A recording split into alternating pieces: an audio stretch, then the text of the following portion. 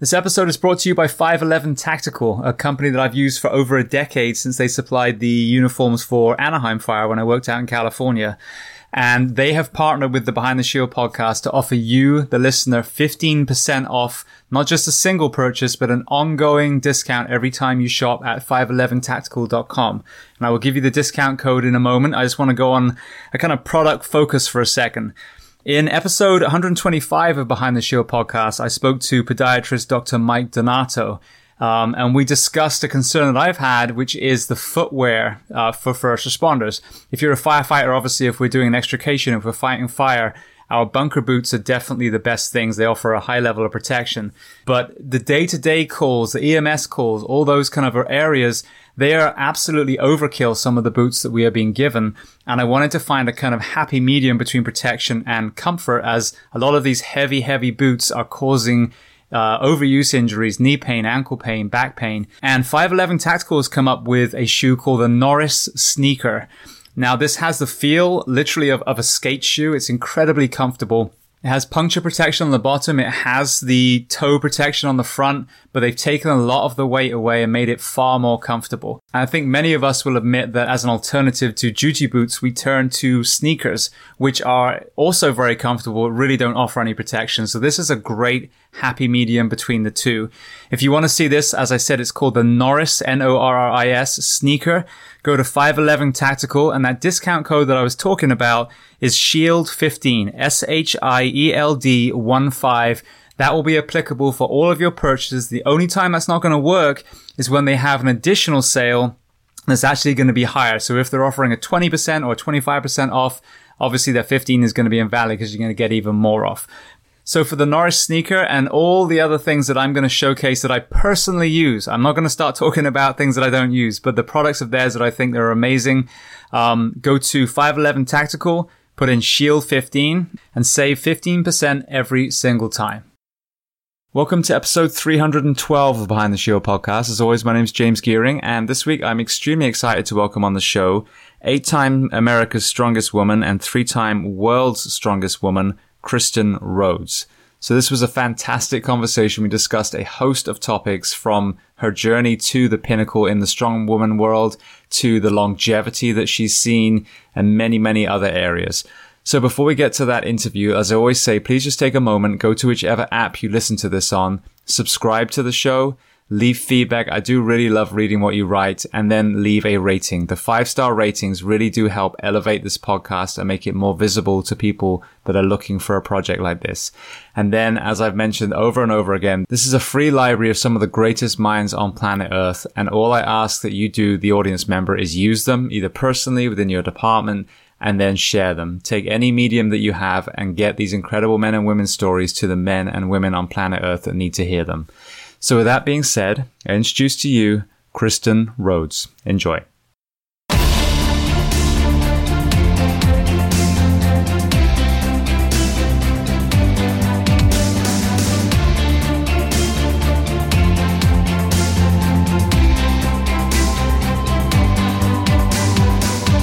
So Kristen, I want to say firstly, welcome to the Behind the Shield podcast. Thank you. I'm very happy to be here. Thanks for having me. Thank you so much. We just overcame some technical difficulties, and here we are. So, very first question I'd love to ask, where on planet Earth are we finding you today? I am in San Diego, California. San Diego, beautiful.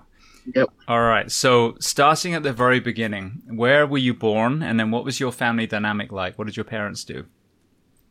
I was born here in San Diego in 1975, so I'm 44.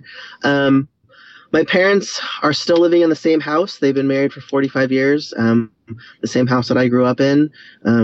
Dad was in construction. Mom watched kids at home daycare and just kind of stayed home with us and raised us. And there's four siblings, and all four of us just, did very well in school. Had pretty much a stay-at-home mom, and played sports. And I'm the only one that went on to play beyond high school. But all of us, my parents were very involved in us growing up. Brilliant. Now, before I go anywhere else, what do your mom and dad attest to a successful marriage? Because obviously, sadly, in today's day and age, many of us have been divorced at least once. Right. I think a lot of it's communication. It's a lot of give and take. Um, it's, there's going to be ups, there's going to be downs. It's just being willing to stick through it and get through the tough stuff to get back to the good stuff. So they just never gave up. I mean, no marriage is perfect, but they never gave up. And here they are. They've been married for 45 or 46 years now. Amazing. Brilliant. All right. Well, going back a generation. So your grandfather was a strength athlete, wasn't he? So tell me about him. Yes, my grandfather is Bill Nieder. He came out of Kansas. He went to the KU, Kansas University. He was the 1960 Olympic gold medalist in the shot put. He also won silver in 1956. So he was kind of my idol kind of growing up, having a world-class Olympic gold medalist in the family was a really cool thing, but it was also kind of like awe-inspiring, like, wow, like this grandfather of mine has done some amazing things. So I just kind of really looked up to him growing up, and I still do even today. Yeah. Well, I talk a lot about sheepdogs in the community, and obviously that can be first responders like my audience and my profession, but it can be just regular people in there as well. And I know he had an incident on a plane when he was 77. So tell everyone about that. I don't know too much about it, but I do know that there was someone that was storming towards the cockpit, and he grabbed them and took them down and held them until the plane got down so that person could be arrested. Well, I think that's awesome. So he was, first class. He was sitting up in first class and just kind of saw him coming down the aisle and grabbed him and subdued him until, law enforcement could get involved. That's incredible. At 77 years old. So I just want to applaud him for that. Yeah. All right. So pretty amazing. It is. It's incredible. And it's just the people that, that stand up, that say no, and it's amazing how many people have had on, whether it's some of the school shootings, whether it's, abuse when they were children, whatever it is, that when you stand up to a bully, as a lot of these people obviously are cowards as well, the moment you just, put your hand in their face, as it were, metaphorically, you shut them down. And so, the more of us realize that we are empowered to act when someone wants to make us a victim, I think the safer society will be. Absolutely. Yeah, he's always been like that his whole life. He just always was the one that kind of stood up and just kind of had that big presence and just made sure that no one basically took any shit. So, but yeah, that's kind of how he's always been my entire life. So it was pretty impressive that he took that upon himself at that moment to, stop what was going on. So I know he was applauded for that. Yeah. Yeah. Well, please tell him congratulations from me too. I will. I will. So getting back to, you touched on sports when you were young. So, what kind of sports did you play, and did you find yourself thriving at the young age in some of the areas? I did. I was I was overall a shy person, like a very shy kid. Didn't really talk to a lot of people, but when I was on the sports field, that's where I shined. And growing up, I played softball, soccer. I found track and field when I was in high school. My main focus really was soccer. That's where I really enjoyed the most and I was the best at. And I played soccer all the way through high school. And then my sophomore year in high school, I kind of, because of my grandfather being the track athlete and he was the shot putter, I kind of picked up discus and shot put in high school. And I went on to win, and I think I still have the school record at my high school for discus. And I won my sophomore, junior, and senior year, and then went on to San Diego State and through collegiately for a couple of years there as well. Brilliant. Now, were you bigger as a young woman back then, as far as, strength wise? I was always that kid where I was like, oh, don't hurt me, because I was always strong. I was just naturally strong from birth. My mom loves to tell the story when I was little, how, I was like 1 year old and I would pick up stuff and just carry it around the house. And they used to call me Katrina just because they thought it was funny. But I was, I was definitely the one that had more of a bigger presence, just built, just my build. And I was just always pretty much the strongest one out there. And I think that's what really helped me in sports is just I was bigger, I was stronger, and I just I had that, I guess, the genetic makeup to just kind of, I was just athletic from the very beginning. So yeah. Now, how was that received? Because we talked for a moment before we started recording. I've seen such an incredibly positive evolution of the image of a woman when it comes to strength. Obviously, we're talking about CrossFit, but there's the strongman elements and all these other areas now that are really coming out. Olympic lifting. How was your strength, and how were female strength athletes perceived when you were young? Oh, you didn't want to be big and strong. You didn't want to have muscles. Like that was, back then when I was young, like it was actually a negative. So, a lot of girls, women now, but at the time girls, everyone wanted to be this tiny little skinny female. And that was just kind of like what people aspired to be. And now I just, society's kind of changing into people accepting more muscular, bigger builds and being impressed at what the human body can actually do. So it's kind of been a big mindset shift for me from when I was younger. I remember growing up being like, man, I'm always, I was like 5'8", like 175, all through high school. And like that was big back then. And I look back and I'm like, I was not big. And if I had the confidence I have now, then how different would my life have been? But I wasn't confident because that's not what we were supposed to look like, back in the 90s. And so it's amazing that the evolution of that has changed to now where people can accept all body types. People aspire to be muscular, aspire to be bigger, aspire to have that strength. And it's a good thing. And so I think that's really been the positive mindset and shift that I've seen through all the strength sports. And I'm sure you've seen through CrossFit as well, and especially with strong women. So, I mean, I am on the bigger side now, but I don't really get a lot of negative feedback about it. Everyone's just so impressed by my strength and like what I'm able to do that just kind of overtakes anything by looking at my physical stature. So if that makes sense. Oh, it does. It doesn't completely because, I remember we're basically about the same age. I think I'm a year older than you. And so, when I was very small, the female models, the women that were in front of all the magazines were the waifs. That was the early 90s with, I forget names now. Kate, she's English. Kate Moss. Kate Moss, exactly. Kate Moss, like skin and bones and gap in her teeth. But that was the thing. So it was such a bizarre thing. So think about it. When's the last time you met someone that had anorexia? I mean, that it doesn't seem to be a thing anymore, apart from probably anomalies. But it was everywhere when we were younger because everyone was just basically dieting, taking diet teas and all these weird things to make themselves skinny. Remember Fen-Phen? Yeah, that was such a big thing back then. Yep, everyone was taking that. Yeah, so not only the image, but just the overall health, I think, has just changed so much.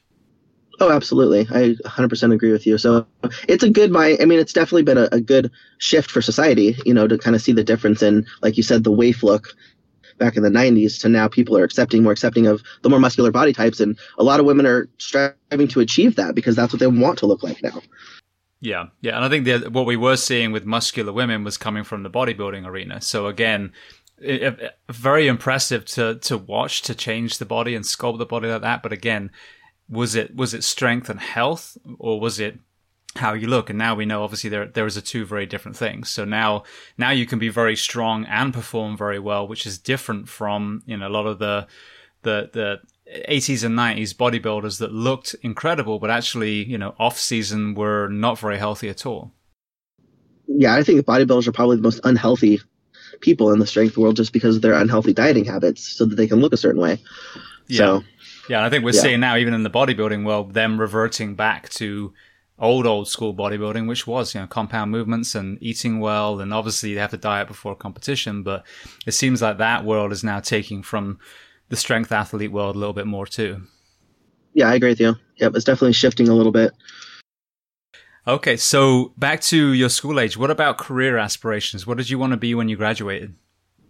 So I went to college and I got a bachelor's degree in criminal justice, and my aspirations were to work in the juvenile justice system, helping kids, getting kids out of trouble, helping them kind of go on the path to a better life. And I ended up getting pregnant with my son my senior year of college, and my focus at that moment changed to being a mom and taking care of my kids.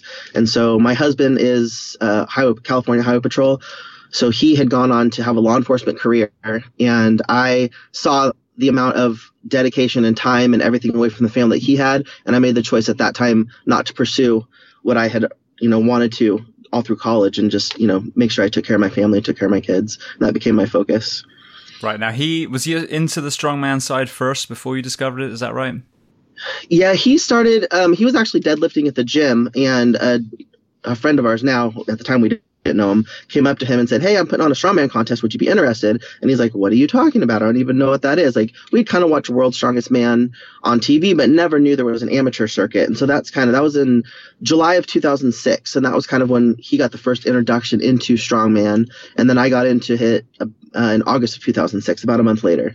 But I hadn't worked out in about 9 years at that point, because I had been out of college and just kind of training off and on, but nothing serious for about 8 or 9 years at that point when I kind of got back into it. So what did the female strong woman competition side look like compared to World's Strongest Man, which I watched growing up? I loved Jeff Capes, which is our British hero, and some of those other guys. But what did it look on the other side of the tracks, on the female side? So at the time, there was one female that there was a few females, but they were mostly international athletes. You had Aneta Florczyk of Poland. You had Heini Kumanami. I don't know how to say her last name, but she was out of Finland. You had Anna Rosen out of Sweden. So there were several women that were, European that were competing. It was a very small circuit at the time. You had Jill Mills of the USA. But there wasn't very many women. Like my first contest, actually my first probably year or two, you might have 3 to 5 women competing maybe. It just wasn't big because I don't think people really knew about it. 2005, 2006 was kind of when strongman, the amateur circuit was kind of taking off. And then I've kind of driven the whole women's side since then. And it's, here we are now where there's, I had like 5 people my first nationals in 2007 to now there's, 150 women or more at a national competition.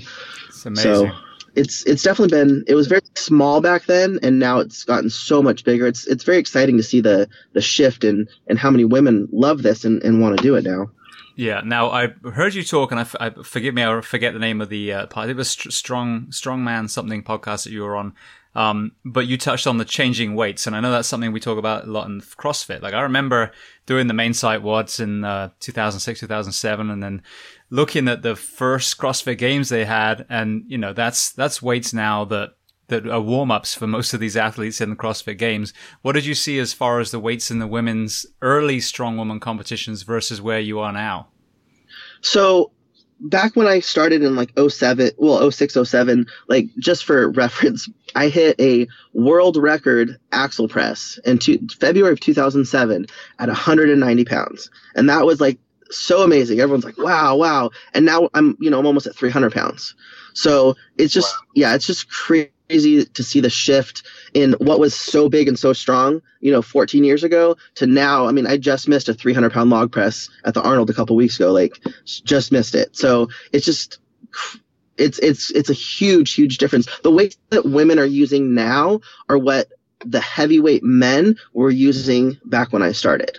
So like we're doing a 250 farmers now. That's what the men were doing at World's Strongest Man, back then. So it's crazy to see the shift in what women are now capable of versus what the men were doing, really not that long ago. Yeah. Now, what are you attributing some of the elements to? I mean, that changing, because 190 to 300, that's almost 100% increase. I mean, that's incredible. So obviously there's more exposure and empowering women to actually say, I want to be a strong woman as well. But are there any other areas that you've seen as far as the training and nutrition philosophies that have really kind of boosted the strength gains that you've seen?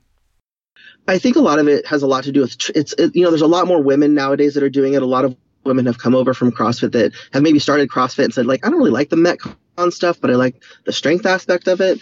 And I think a lot of it's definitely training. And people see, I've been kind of a pioneer, if you want to say, in the sport. And, when I do something like I go hit a 250 log, people are like, oh my gosh, women can do that. I want to do that. I want to be her. I want to achieve that. And so I think that as women have gotten stronger and women have started setting these new, if you want to call it benchmarks, other women have been like, I want to do that. I want to be that. And so a lot of it's been the training, the shift in training, a lot more women training. Like you said, the training philosophies are evolving, where it used to be like a lot of high rep stuff. Now people are working more on focused on strength, like 5-3-1 stuff, where they're working more towards a maximal effort instead of a aerobic effort where how many can I do in a minute type situation. And I think that it's empowering, like to be able to say, like, I just set a world record at, a 275 pound log that's never, ever been done before. People want to be able to say that. They want to be able to say that they've achieved something that's impossible, that's never been done before. And that's honestly what drives me still. I mean, I'm 44. I could quit at any minute, but I still am getting stronger. And I'm like, what can I still do that's never, ever been done before? Can I achieve what was once, quote, deemed impossible? And that's kind of what drives me. And I think that's probably what drives a lot of women I mean, I can't speak for other women, but I know what drives me, and I can imagine the mindset other women have, that they want to say, like, I've achieved this. And so they work towards that specific goal. And I think that's kind of, in my mind, that's kind of where I think a lot of this has come, is women are saying, like, I can achieve this. And, you know, and then that's their motivation, if that makes sense. No, it does. It does. And there's so much strength, so much power to belief. So if you think about Roger Bannister, the English guy that broke the 4-minute mile, from what I understand, once he broke it, then all these athletes started breaking it as well. And the same with the motocross. It was either a single or double backflip on a motorbike that, again, once someone had did it, now it's like, you know, common in all the competitions. So it's amazing when one human being shows the world that you can do something, how much that empowers so many other people that just obviously had the self-doubt that got in the way. Yep. And I can't tell you how many times I've been contacted by people saying, wow, just by watching you do that has inspired me to do this. And, you know, in the early years, the presidents of the organizations, of the strongman organizations, they would call me and be like, all right, we're setting weights. What can you do? And they would base a lot of the stuff that, you know, these weights for competitions off what I could do, because I was kind of leading the pack at that. You know, I led the pack for a really long time, and they were basing everything off of what I was physically capable of doing. So that's kind of like, the stronger I got, the more we've pushed and pushed and pushed and moved this stuff along. I mean, now there's a lot of women that are really strong, that are stronger than me, strong as me. Like, there's a ton of us, but back then it was just me. And so they kind of used me to, you know, judge like what women were actually capable of. Right. Well, speaking of that, so I know there's confusion as far as naming the titles, because organizations change while the female side was kind of finding their official, world championships. So tell me the accolades as of now, because I think when I looked, it was a couple of years old, and you probably got even more since then. So tell me your national and world. So I have 8 America's Strongest Woman titles. I have 2 Arnold Strongwoman. I've won the Arnold World Championships twice, and then I won in 2012 what was, quote, considered World's Strongest Woman at the time, but didn't have the World's Strongest Woman title behind it, the official title. I won that in 2012 in Finland. So I've won a lot of championships. I've only lost, up until like 2 years ago, I think I had only lost 3 competitions ever in 13 years. Like, I went undefeated for a very, very long time. I've set numerous world records. Right now, I currently have the world record in the circus dumbbell, 180 pounds with one hand. I set that at the Arnold a couple weeks ago. I also just currently at the Arnold a few weeks ago, I pulled a 616 pound deadlift on the elephant bar, which was the first time the women were ever able to use that bar. And that's the 4th, I believe, I could be wrong, but I believe that's the 4th heaviest deadlift ever pulled by a woman in history. So it's pretty cool to be able to say that and know that I was, one of the first people to ever, I was the first person to ever pull over 615 on that bar. And then I got beat by 5 pounds, but that's okay. It was cool. It was cool to be the first one. If I'd had another opportunity to pull again, I know I could have pulled more, but the way it was set up, you had three pulls that day. And, I went for broke on that last one. It was a 50-pound PR for me, and I was able to pull it. So I was very proud of myself. Kind of bummed I didn't get another opportunity, but proud of myself that I was able to, pull that huge deadlift, because, like I said, those are the things that people like, women can never do that. That's impossible. But we were able to achieve it. So it's a pretty incredible thing. No, it is. And what you need to do is just take a leaf out of ice skating's book and just take the kneecaps out of your competitor so you do win. That's okay. I'd rather win fair and square. Well, you mentioned that your husband was CHP. So how has he found that his strongman training has carried over to his physical ability to be as good a policeman as he can be? Yeah, that's one of his biggest things, is he wants to make sure that if there's something that ever happens on the side of the road, that he knows that he's going to be okay, and he's going to have the strength to fight through it. And I mean, he's trained strongman with me he did it with me until about 3 years ago. And, just having that physical strength that he knew he was, he had an intimidating presence, obviously, because he was bigger, but he just knew that if he ever had to have a scuffle, on the side of the freeway, that he was going to be able to come out of that as the stronger person. So, I mean, he's done I watch him with his punching bag, on the punching bag, just beating the crap out of it. And I'm like, why are you doing that? He's like, I do, he's like, if I'm on the side of the road and I got to take care of it, he's like, I need to be in that mentality to be able to take care of it, and so he really, used the strength training for himself for work, to know that he's going to be able to come home to me. Like that's his always things like, I need to be able to come home to you at night. So, and now he's doing triathlons. He just finished a full Ironman last November. I mean, that was one of the most incredible things I've ever watched. I'll be honest with you. The amount of grit and determination to get through a full Ironman. I mean, I was just like awed. I was like, wow. So, amazing. I mean, I'm sure you know about Ironmans, but that was just, it was incredible to watch him complete that last year. Now, what made him suddenly change tack and want to challenge himself in an endurance event like that? He felt he kind of reached his peak in strongman. He was honestly like one of the best middleweight deadlifters in the country for a lot of years. And he just was starting to kind of feel unhealthy. He was about 240 pounds. He's like, I'm getting older. He's like, I just want to try something different. And so he transitioned into triathlon training. He's down to about 205 now. He's still, quote, on the heavier side for an Ironman, but, he's just got so much muscle mass from, doing powerlifting and stuff for 30 years that it's honestly probably not going to go away at this point. But for him, it was more of a total, I need to change my life to be as healthy as possible, to live as long as possible. And he just wanted to do something different. So, and he's really enjoying it. And he's really embraced that, that grit mentality of getting through a 5-hour bike ride, and going out and running, 13, 14 miles. And it's been incredible to watch. And it's, like I said, I want to talk about, people say I inspire them. Like I'm inspired by watching him and what he's achieved at this point. So it's pretty incredible. Yeah. Well, I mean, it sounds like he totally understands, something that I talk about a lot, which is just when you're a firefighter or a police officer, lives depend on you. So if you're not taking your fitness and your strength seriously, then you might want to reconsider your choice of profession. Right. And I think he's looked at a lot of, his coworkers that have, that don't work out anymore, and they've kind of, they're on the heavier side and they're unhealthy, and he never wanted to be that person. And so he's, like you said, taken it upon himself to make sure he's as healthy as possible and he can help everybody at work and make sure that everybody comes home at night. So, yeah. Well, it's such a great method of training. Back to the strongman, obviously the triathlon is as well, and from the endurance and like you said, health. I want to get to that in a little bit because I know a lot of strong men and women do find that point where they kind of have to regain their health after, chasing those gains. But I'm only 170 pounds and I'm 6 foot tall, so I'm very kind of skinny. But the functional training that strongman provides is so pertinent for what we do. So, if I say have an average male who's basically scraping 200 pounds with all his fire gear on and he goes down, that's 250 pounds I got to drag out of a building.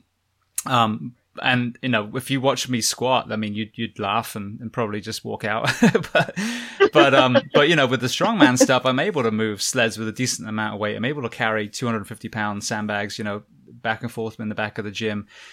So it's interesting how the strongman movements, because they are so functional in the true sense, like how you would actually carry an object, you're pushing, you're pulling, whatever it is, that you don't have to be Bjorn to still perform well as a tactical athlete, military first responders, if you practice these movements. Absolutely. That's what the beauty of strongman is that it's all functional movements. It's all things that you can do that will help you to be stronger in other parts of your life, or, like you said, like for work. So if you can train and carry a 250 pound sandbag, back and forth for a couple hundred feet, that you'll have absolutely no doubt you can pick your comrade up and drag him out if you need to, so it's that functional training that can carry over to so many other things. And that's what's been so wonderful about strongman is there's, like I don't need help when I go to the store and I got to pick up, 100-pound bags of cement. I can just pick them up and throw them in my cart. Whereas, a lot of people can't do that.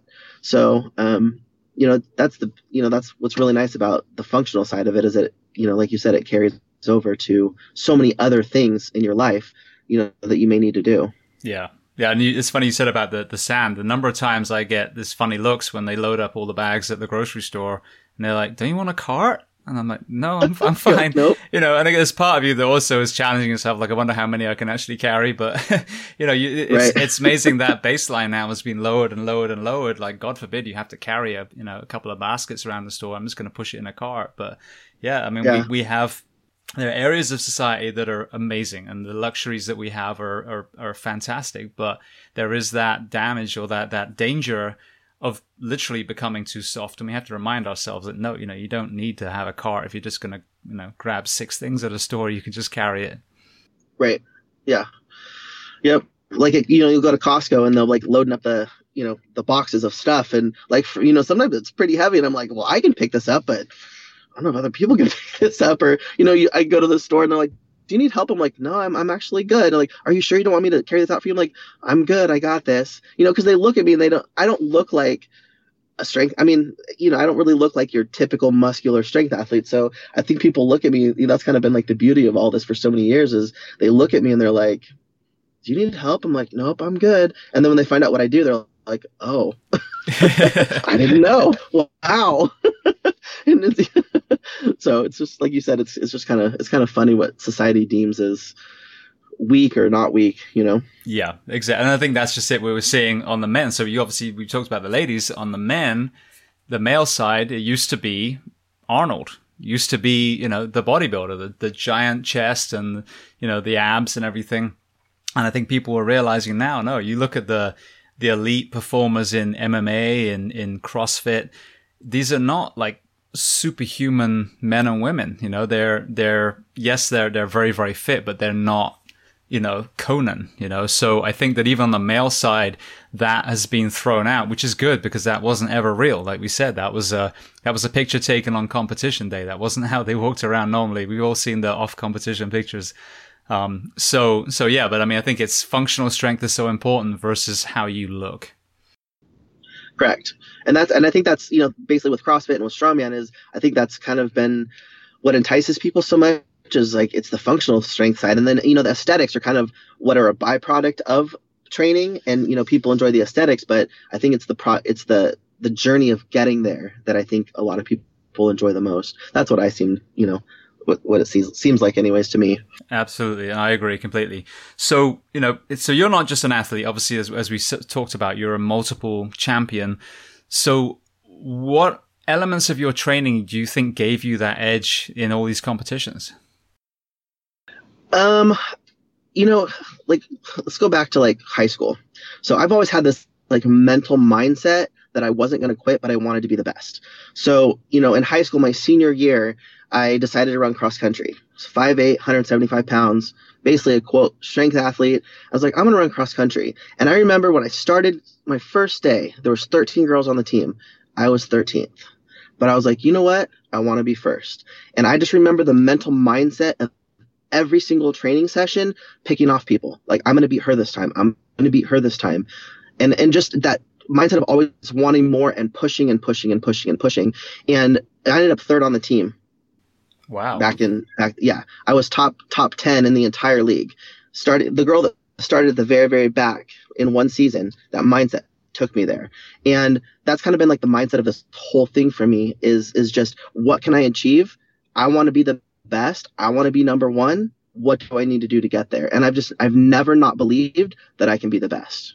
So for me, it's a lot of mindset because, you can be physically strong, but if you're not mentally strong, you're never going to achieve the things that you want to achieve. And so that's kind of my thing has always just been mind over matter. What can I do? And I'm never satisfied. Like I pulled that 616 deadlift at the Arnold. I was like, cool, what's next? What can I do next? I want to do this again. Where most people will be like, wow, I achieved this. I'm done. I'm out. For me, no. What can I do next? So that's just kind of always been my mindset is I'm never satisfied. And people are like, why aren't you satisfied? You have all these world records and titles. I'm like, I'm just not. Like, I can't explain why I'm not completely satisfied. I should be, but I'm not. And so for me, it's just that, I don't know, it's that mental mindset thing. So. No, that's great. And you hear that a lot. And I think that, from the outside looking in, I think the ones that continue to succeed are the ones that are focusing on the journey rather than that end goal. So they're actually enjoying all the training. And then, like you said, as a byproduct almost, oh, I happen to win a competition. That's awesome. But like you said, now let's keep moving and pushing the bar, versus someone that's like, my absolute goal is to get to this point. They do. It's like some of these MMA fighters that we see, once they get a title, they basically retire out because that was it. They didn't actually enjoy fighting that much. And then a huge respect to them. But yeah, I think the ones that we see, the legends in the sports, are the ones that keep going because they're enjoying the entire experience, including competition. Yeah. And I've watched a lot of that through the years. A lot of women have come in, made an impact. They get their pro card, they turn professional, or they win a contest, and then boom, they're gone. You never see them again. Same thing on the men's side. It just happens a lot. Like, you see people come in, they've achieved that quote goal, they're happy, and they move on. And I've never had that mindset. I've just always, what else can I do? Talking about that, I never understood, like, what is that? Like, why do I have that mentality? And then I picked up this book called Relentless by Tim Grover. Have you ever read it? I have not, no, but I'll write it down. Yeah, so it's a book on mindset. He was Kobe Bryant and Michael Jordan's coach, and he's got there's three types of athletes in there. There's a cooler, a closer, and a cleaner.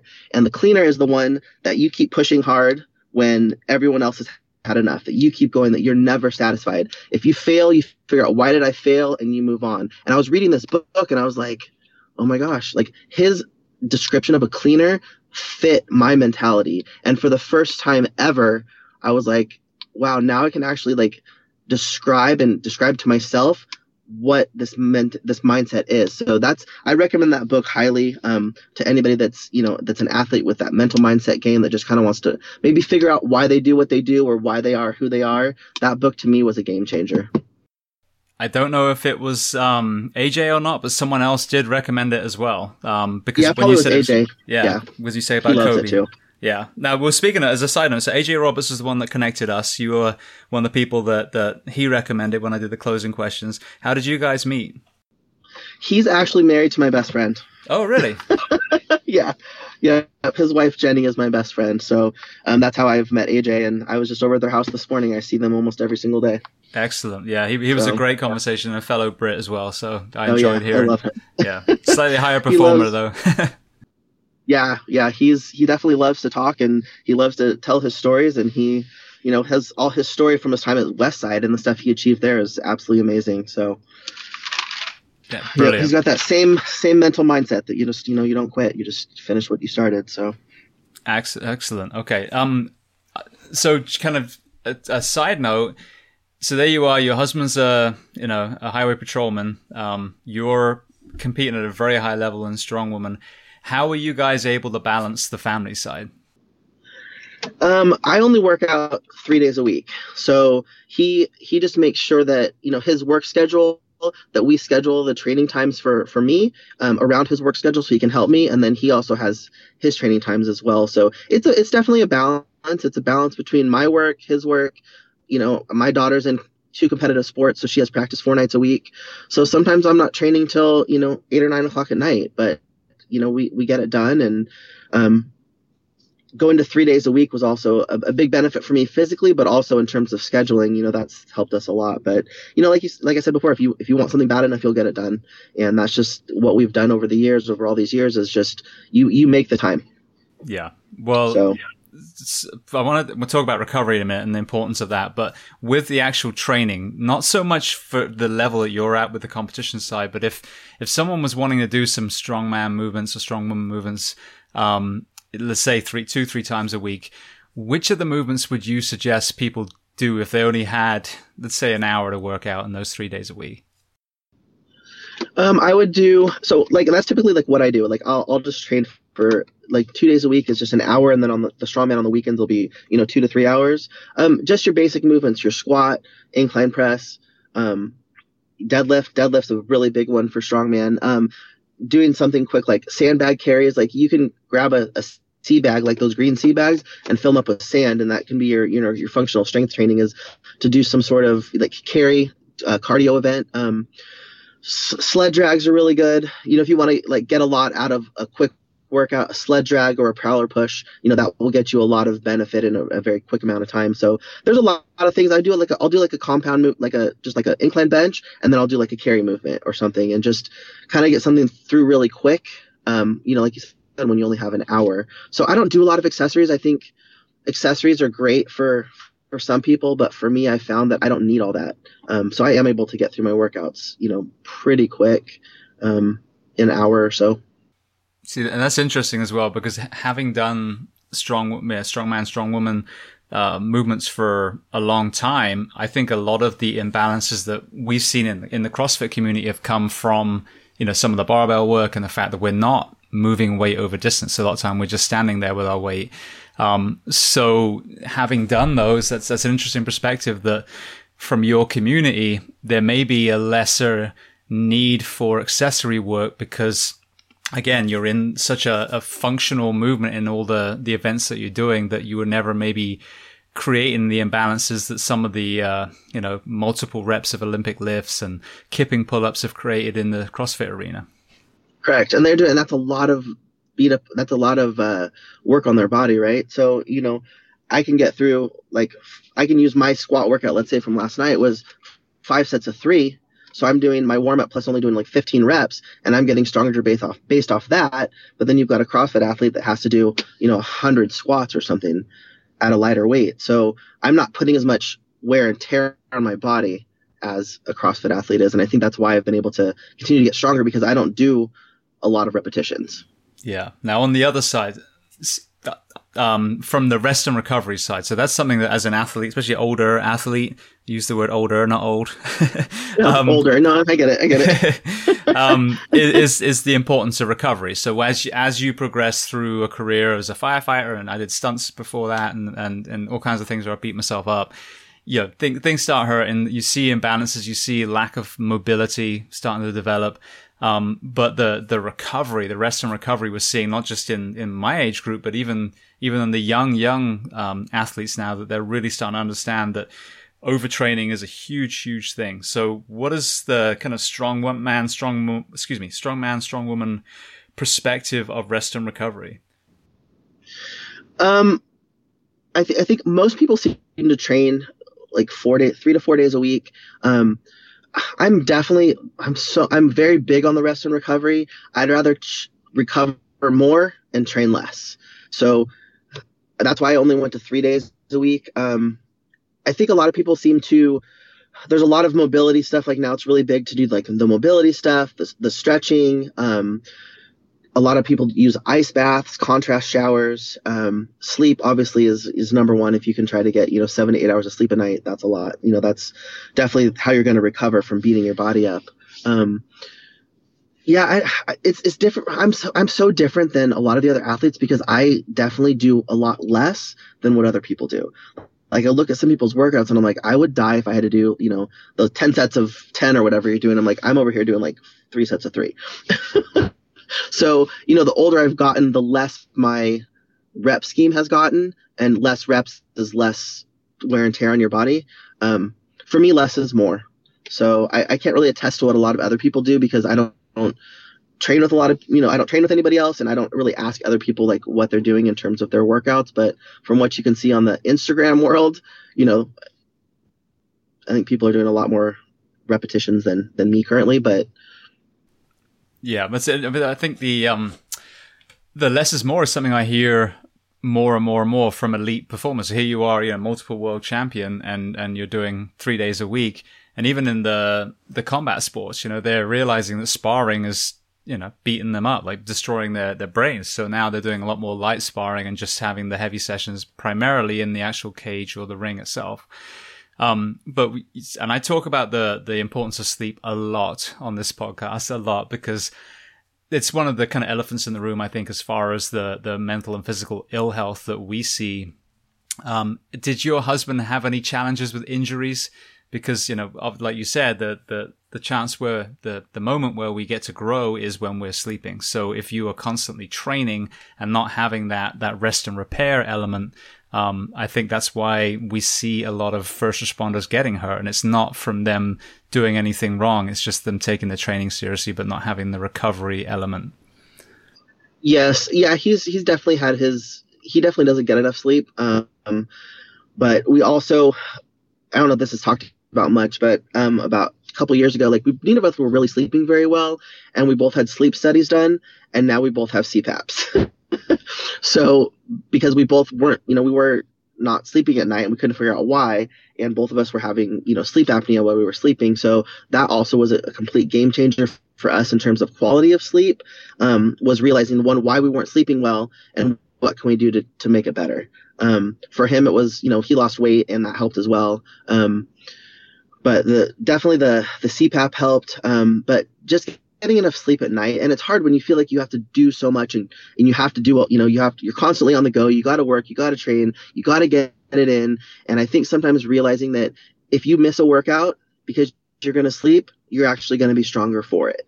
And a lot of people just don't understand that sometimes it's better to not do something and sleep than to do something and not sleep.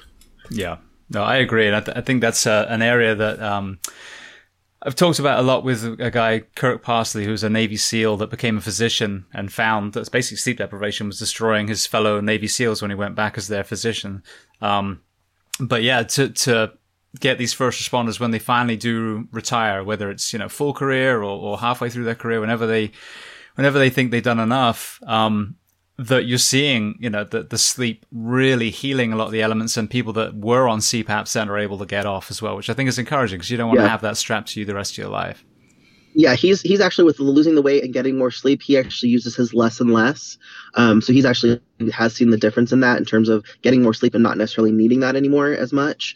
But yeah, definitely, I think sleep is probably the one recovery tool that is a game changer for people. If they start getting more sleep, they'll be like, wow, I feel so much better. I'm getting stronger. I'm recovering faster. Like, my quality of life is better. And I just think that that's the one thing that if people can figure that portion out, like I said, that's a game changer for a lot of people.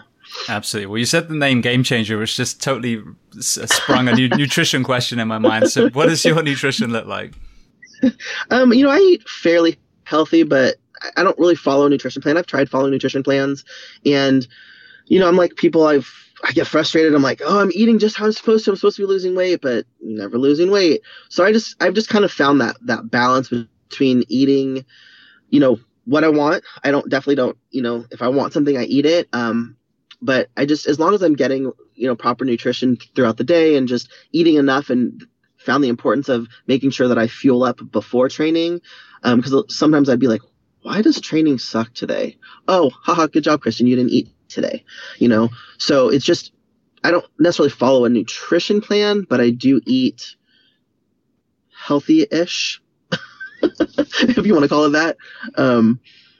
But yeah, that I watched that movie Game Changers, and that was definitely a very interesting, something definitely interesting to think about for sure on what the quality of foods can do to a specific training session, And when I have been eating, when I have followed a strict training, a strict nutrition plan in the past, did I notice a little bit of difference in terms of my energy for training? Yes. But then it's not that much of a difference if I'm just eating, whatever I want versus following something strictly. I didn't see a big difference for me. So the stress of following something so strict for me wasn't worth it if I wasn't getting the benefit from the training side, if that makes sense. Oh, it makes a huge amount of sense, because it's something I've seen as a CrossFit coach where, the latest thing now is the macros, and people are weighing their food. And I kind of ask myself, like, are you not losing the pleasure of cooking and eating? Now you're having to weigh. It's like a chemistry experiment now. There has to be a detrimental element to that, versus whether it's Game Changer, whatever it is.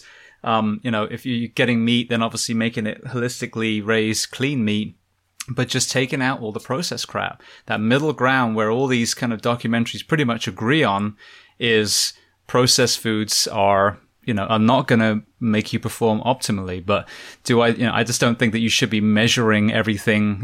I just think it takes out that organic relationship with the food that you're eating. Yeah. And then you just kind of get resentful, like, oh God, I got to weigh this out again. I'm eating chicken and broccoli again. And you just kind of get resentful of that whole process. And then that also can take a toll on your mental side. Right. And now you're like, I'm so hungry, but I got to go train. Or I gotta like meal prep, but I'm so tired I need to sleep. So, you just gotta kind of like find out what works for you. And for me, the stress of the meal prep and the stress of all that, I wasn't getting a huge benefit. So for me to take that stress out of my life, you know, I look at people on, like on Instagram or social media, and they're the same thing like you said, like weighing the macros and doing all this, and I'm like, oh my gosh, I'm sorry. Yeah, well, each to their own. It's just, yeah, for sure. It's a lot of stress for me with my life and how busy I am, and like I said, the quality of my training on a diet plan and not on a diet plan was, for me personally, wasn't a big difference. So I just took that stress out of my life. Yeah. Well, one thing we found, I mean, it's funny because I didn't think about this when the meal prep thing first came out, but a year or so into it, I'm like, wait a second, this used to be called leftovers, so basically whatever you're going to cook for your family, double the recipe, eat half of it. And then by the time you do that with 3 meals, you've got a rotation of what you ate earlier in the week already made, but you're not meal prepping. You're just making more than you should. But meal prepping sounds so much better, right? By meal prepping. You end up with about 1,000 Tupperwares in your bloody cupboard too. That's the other side of it. We started going to like disposable containers, and then I was like, now we're wasting a lot of stuff. But yeah, washing all the Tupperware is a pain in the you-know-what too. Yes, exactly. Well, the other element that I wanted to talk about. So there you are, 44 years old, and you're pressing 180-pound circus bell. So obviously you are defying what I think many people in the West consider old, which is, I think pretty much our age now. People are like, well, I'm on blood pressure meds, but I am in my 40s. Like, what are you talking about? So here's these amazing people that are out there performing way, way older than us. But there is, the same way as there was that kind of distorted view of the female athlete, I think there is with age as well. So what has allowed you to continue to perform at such a high level as you are entering what used to be called old? Yeah, remember when we were growing up, like 40 was so old? Yeah, exactly. The whole life begins at 40. No one believed that, clearly, because they were all thinking they were on 1 foot in the grave.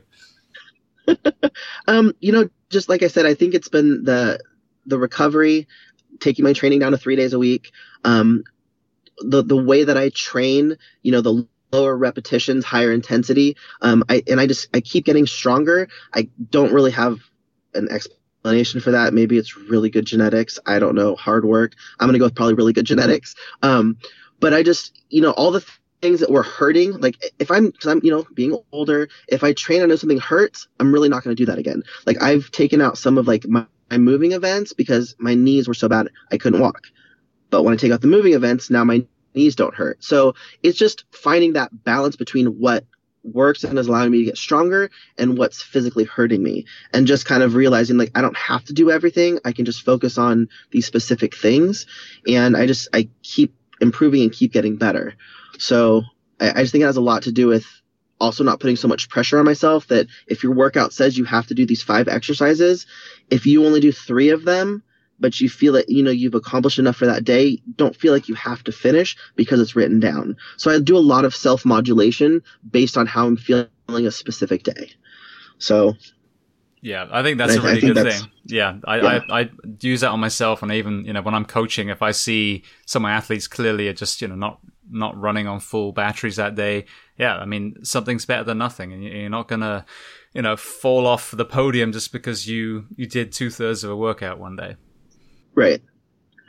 And, when I was training for that circus dumbbell and I would miss it, I would get so mad and I'd walk away and be like, okay, Kristen, pull it together. You can do this. You're strong enough. And then I would come back and do it.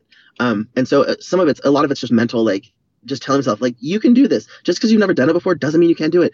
Do it, and I'll talk to myself and I'll get myself ready to go do it. And then I'll perform. And then I'm like, okay, cool. Like, you can do it. Like, quit, basically, quote, mind fucking yourself, and just get it done. So, but I think for me, like a lot of my, at this point is just less is more, like we talked about earlier. And by doing less, I've been able to recover my body, to allow it to heal and to continue to grow. Right. Now, as a side note, what are you doing differently with this whole isolation that we find ourselves in at the moment? Well, lucky for me, I train at home and my garage is a gym. So I have everything at home and I haven't had to do anything different in terms of training or anything like that, because I'm pretty lucky that we've built all this stuff over the years. So, but yeah, it's not fun to not be able to leave. I'm used to getting out of the house and going and, going out, going to the beach, I watch kids every day. I do daycare for a living right now. And, we go out to the zoo and SeaWorld, and we're not able to go do anything. So it's harder to be stuck at home, but it's kind of nice to have, it's honestly been kind of nice to have some downtime and not have to be rushing around all the time, like to all the sports and everything that we normally do. Cause normally I get off at work at 4 and then I'm off to my daughter's sports until, 8 o'clock, 4 or 5 nights a week. So it's been nice to kind of decompress, but I also would like life to go back to normal, hopefully somewhat soon. So yeah, no, it's interesting. I think a lot of people are being forced to, to take a step back, which I think is beneficial for some. Obviously, there are stresses. Obviously, there's no question in my mind that there are some mental health challenges not being around your tribe, whether it's your gym, your church, whatever it is. But your friends, yeah, exactly. But I think, with CrossFit specifically, there's this push to like, all right, keep working out at home, keep working out at home. It's like, yeah, or how about not? How about just doing yoga every day for the next 30 days? Do some self-care, work on that immobility, work on that mental practice, do the meditation side of yoga, whatever it is, so that when you go back, like we're saying, you're not gonna fall apart in a month or so, but you might actually be better because you've addressed your body in a different way. Yep. You'll be strong. You'll be recovered. All your little, what do you guys call them in England? Niggles? Niggles, yes. Niggles, yeah. All your little, things that have been bothering you will be healed. All the things that hurt will feel better. And, that's another thing, that's a good point that you mentioned, is taking 30 days to just like not lift. And that's been one of my reasons I've succeeded for so long, is after a big competition, I typically will take a full month off and do nothing. And I've done that for years and years and years. And people are like, how can you do that? And I'm like, you just do it. And it's so nice to not have that pressure to lift and just do nothing. And that's been honestly one of my keys to success for so long, is that I do that. And so, yeah, if people listening can take something from that, and like what you just said, is give your body a rest. Like, you're not going to get weaker in a month. Just give your body a rest and let everything heal, and you'll be amazed how much stronger you will be when you come out of it. So, and people just mentally, they feel like they can't do it, but if they would allow themselves that time to rest and recover, I mean, they'll be amazed at how good they're going to feel, honestly. Yeah, no, I agree 100%. And that reminds me of another area of strong man, strong woman I want to talk about. So you have people like Eddie Hall, who obviously is a fellow Brit, and I'm hoping to get on here one day. But he was very public about how he almost killed himself, physically, as far as ill health to perform at the highest level as a strength athlete. But then after he retired out, and he's like, right now I've got to basically address my health so I don't drop dead. And then on the other side of the equation, you got people like Thor, who has Stan Efferding, coaching him, doing his nutrition, who seems very lean and very fit through his competition. So two very different philosophies, but Eddie seems to be the one that we saw a lot, especially, when I was growing up with the strong men, that they were, basically obese and strong. What are you seeing in the female strong woman side now, as far as that philosophy of health versus performance? I think you're seeing a lot more of the, like you said, the healthier side, like kind of like Thor's physique, where you see a lot more women that aren't as big, so the men were, like you said, were like these really just big guys that weren't really like fit looking. You're seeing a lot more of that. On the women's side, a lot of the middleweight women like that, the between 160 to 200 pound women, they're just as strong as, say, those of us that are like, 270 pound women. Like, they're just as strong, but they don't have all the fat mass on them. So you're definitely kind of seeing a shift in the physiques, and people are wanting to be more athletic versus just brute strength, where I think Eddie was training for literally just brute strength at that point, and he had to put that weight on and that mass on to get there. So, like with Thor, it's with him, it's that diet, and he's obviously got the good genetics. But then you look at Brian Shaw, who has also been that big round guy, and now he's going back to kind of the physique like Thor's got now, where he's that more muscular cut, trying to lose weight to become a better athlete. So I think everyone, to each their own, everyone's going to find that happy medium of at what body weight, at what physique am I going to feel the strongest physically at and be able to perform the best. And everyone's different. So, It's definitely a shift. You've definitely seen a shift from, like you said, from the like 1970s, 80s physiques to what you have now. You kind of still have both sides, but more people are definitely going more towards the more muscular, losing the fat, not being as, I guess, call it fat, physiques of the past. So. Yeah, no, this is good to hear. I mean, I think that there shouldn't be a trade-off for health or performance. I mean, that's a very sad thing to see, and it's something that we saw a lot in wrestling and in bodybuilding. Where these heroes that we had in the 80s have all passed away now, which is tragic. And it's because there were whatever it was, whether it was behind the scenes opiates or it was the side effects from some of the steroid use back then.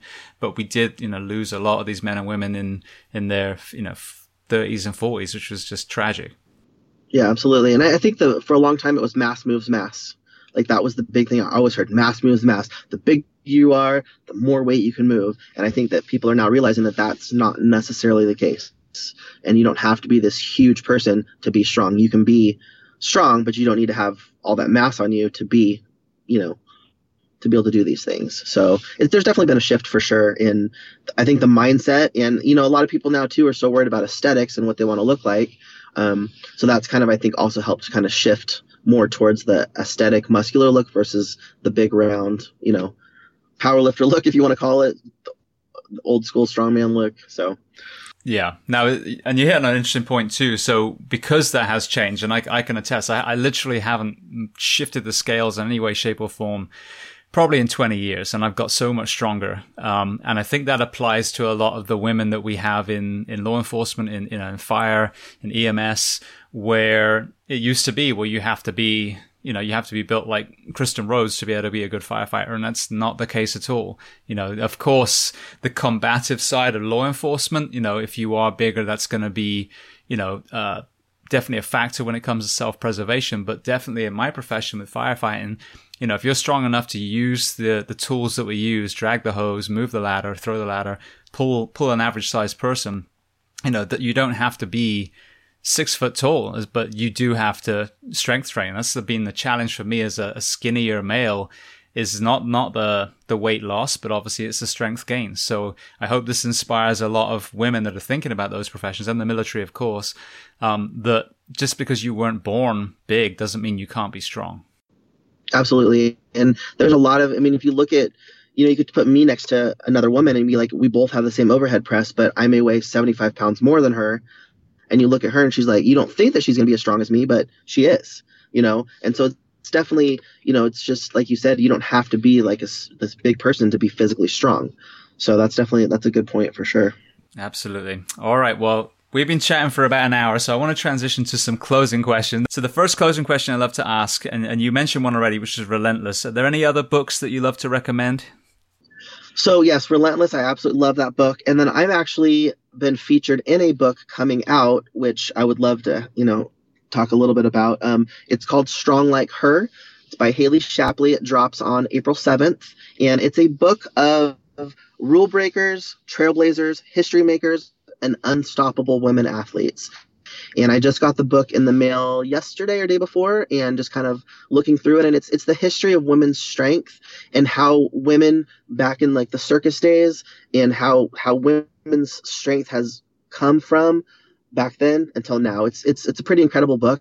And I think it'd be very eye-opening for people to realize like everything that women have had to overcome to get to where we're at today, and the type of athletes and the type of mentalities and the type of things that women have done up until this point. And it's pretty incredible to just kind of flip through it. I haven't read it yet, but I would definitely recommend that if you're interested in the women's side of strength, to maybe pick up that book and go ahead and give it a read. Absolutely. And I've been following them, and some of the pictures are beautiful. I mean, they got you doing a circus press, haven't they, with the circus bell?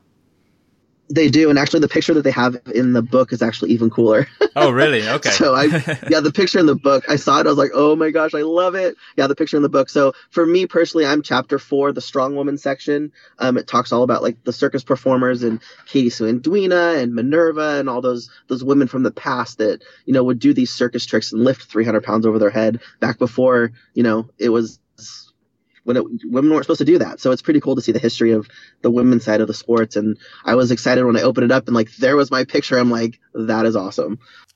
Yeah. No, well, I'll make sure I put the link to that on the webpage here. Yeah. Thank you. So what about movie? Any movies you love? Not a big movie watcher, but I do love the Fast and Furious series. I love watching those movies. Yeah. Brilliant. All right. What about a documentary? So my one of my favorite documentaries, and I think it's because I've lifted the Denny Stones. I did that at the Rogue headquarters in May of this year. I was the first woman to ever lift the Rogue replicas without straps. I really love the Rogue series, the Stoneland series, and the Full Sturker series. There's just that history of the Stones, from Scotland and Iceland and Sweden and stuff. I love those. That's probably my favorite documentaries I've ever watched, is the Rogue series. There's 3 movies. So I think it's Levantadores, Stoneland, and Full Sturker. So if you're interested in the historical Stones, I definitely highly recommend that. Brilliant. Yeah, I think I saw one. I think I saw Stoneland. Was Thor in that? Yeah. Yes. Yeah. Yeah. I think Stoneland actually, is the one that Denny. I think Stoneland is the Scotland one with the Denny Stones and the Potarch Stones and the Ardblair Stones, and then Full Sturker I think is the one from Iceland. I think that's the one that Thor's in. Okay. He's in one of them. I could be wrong, but yeah. And then the Levantadores one is one about the Basque Stones in Spain, and that's pretty incredible too. So if you get a chance to watch those, I highly recommend them. It's just historical, and it's just cool to learn new things. Brilliant. Thank you. All right. So the next question, is there a person that you recommend to come on this podcast as a guest to speak to the first responders, military, and associated professions of the world? You know who I think you would really love to talk to, because she actually trained. She was World's Strongest Woman 3 times, is Jill Mills, and she actually trains the San Antonio Fire Department, and I think maybe even their police department. She trains them in strongman movements and functional training for their work, and I think you would really enjoy talking to her about that, because it all ties into the stuff that you're doing yourself. Brilliant. Yeah. Are you able to connect us? I actually can. I can give you. I'll text you her phone number, and I might have her email, but I definitely have her phone number, and I'll get that to you. Brilliant. Yeah, it sounds like a perfect guest. Thank you so much. Yeah. Yep. Okay. The last question before we make sure everyone knows how to find you and the book and everything. What do you do to decompress when you're not lifting and managing and wrangling children? Honestly, my favorite thing in the world to do is to drive to the beach. It's 20 minutes away, and sit there and watch the waves and go for a walk. That would be my absolute favorite thing to do. My other favorite thing to do is to just watch my kids play sports. I love to sit on the sidelines and watch my daughter's soccer games, watch her volleyball games. Like, that to me is a way to kind of decompress from everything else and just really enjoy my family. Brilliant. Now, how's she doing? Because my little boy plays soccer normally and does jiu-jitsu, and obviously those have all gone away temporarily. How's she dealing with not being able to play sports at the moment? Oh, it's driving her nuts. So it's really hard because she was training 4 days a week, 2 hours a day for soccer and volleyball. But the one good thing is I've been asking her for years to come work out with us in the garage. And she's like, I don't want to do what you guys do. I don't want to. But guess what she's been doing? She's been coming out and working out with us and doing workouts. So that's been really cool. And I haven't told her how much I enjoy it because I don't want her to scare her away. But I really love the fact that she's kind of ventured out now to come out and work out with us in the garage and kind of introduce her to strength training. So that's been really fun for me. Brilliant. Hopefully she'll perform a little bit better when she goes back and you look at her and be like, so right. And that's what I told her. I'm like, think about all the strength you're going to have. Think about how much harder you can spike the volleyball, and just think about the physical side of this. And she's like, yeah, I want to be strong. I was like, this is so cool. Brilliant. So, yeah. So, all right. So firstly, where can people find you online? So online, I'm on Instagram, and my Instagram handle is Strong Woman Kristen Rhodes. That's where I post most of my stuff. And then Facebook, same thing. It's Kristen Danielson Rhodes on Facebook, but pretty much everything's on Instagram. Yeah, I'm having the same thing. I've got lots of quote unquote friends on Facebook, and barely any feedback at all, anything I post. So I think they keep it all away. I keep it all on Instagram. Yeah, pretty much everything's on Instagram. So brilliant. And then the book, that'll be available on Amazon? Yes, the book is available on Amazon. Okay. Yep, it's called Strong Like Her, and you can pre-order now, but it drops on the 7th. Brilliant. And then in the UK, I believe it comes out on May 15th, I believe. Excellent. All right. Well, Kristen, I want to say thank you so much. I'm so glad that AJ connected us. It's been a great conversation, and again, this is sadly an area that still doesn't have as much exposure as it should, but obviously female, strength athletes should be as prominent as male ones. So I'm glad that this is finally gathering speed. Yeah, absolutely. And I've been, like I said, I've been kind of trailblazing this thing for the last 14 years. And even now I'm continuing, and I'm still pushing for more opportunities for the women, and for it to, I know it's never going to be equal, but for at least, some of the pay and stuff like that to kind of get to an equal level, because the women work just as hard. So it's, it's been an amazing experience and journey for me this whole time. And, I'll just continue to keep doing what I can for the women. And I appreciate you having me on today. It's been really fun to talk to you about all this stuff, and I appreciate it. So thank you.